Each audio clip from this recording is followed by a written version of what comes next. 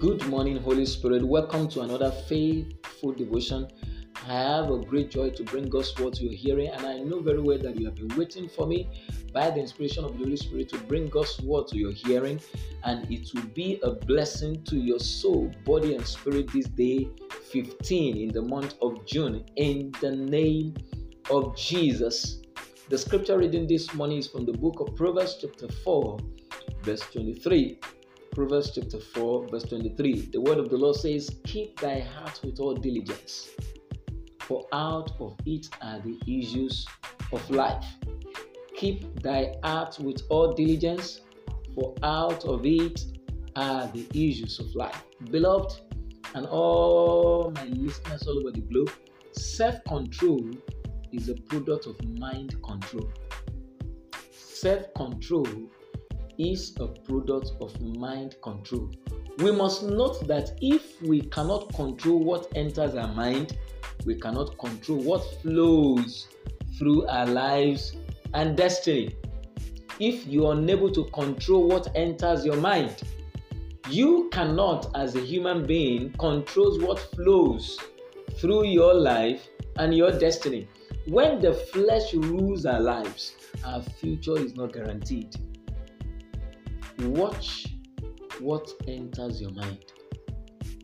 Watch what enters your mind. Watch what enters your mind. What you think affects how you feel and what you say. What you think affects how you feel and what you say. Never forget that self-control is a product of mind control. Don't forget that in a hurry. Self-control is a product of mind control. Control your mind. Day 15 in the month of June, the Lord is sending this prophetic word to you. Control your mind. Manage prophetically what enters your mind. Keep thy heart with all diligence. For out of the abundance of your heart, your mouth to speak. As a man thinketh in his heart, so is he. Let the Spirit of God be the central processing unit of your heart. Let it manage it for you, so that the product of your life will be the one that will give glory and grace to God.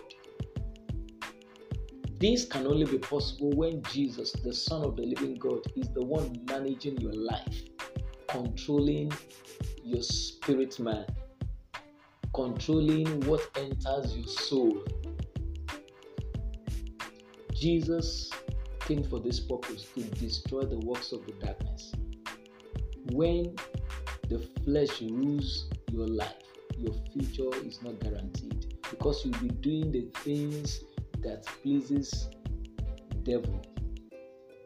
You'll be going in alignment with what the flesh is dictating to you. But that is not the will of God for your life. Keep thy heart with all diligence, for out of it are the issues of life. I invite you to come to Christ today. Let him be the Lord and Savior of your life. Let this day be a day that the heavens will rejoice over your destiny. And as you are doing that, I see Holy Spirit taking over your life this morning. Control your mind, because self-control is a product of mind control. Do have a faithful day. I prophesy to your life this morning, the land is green.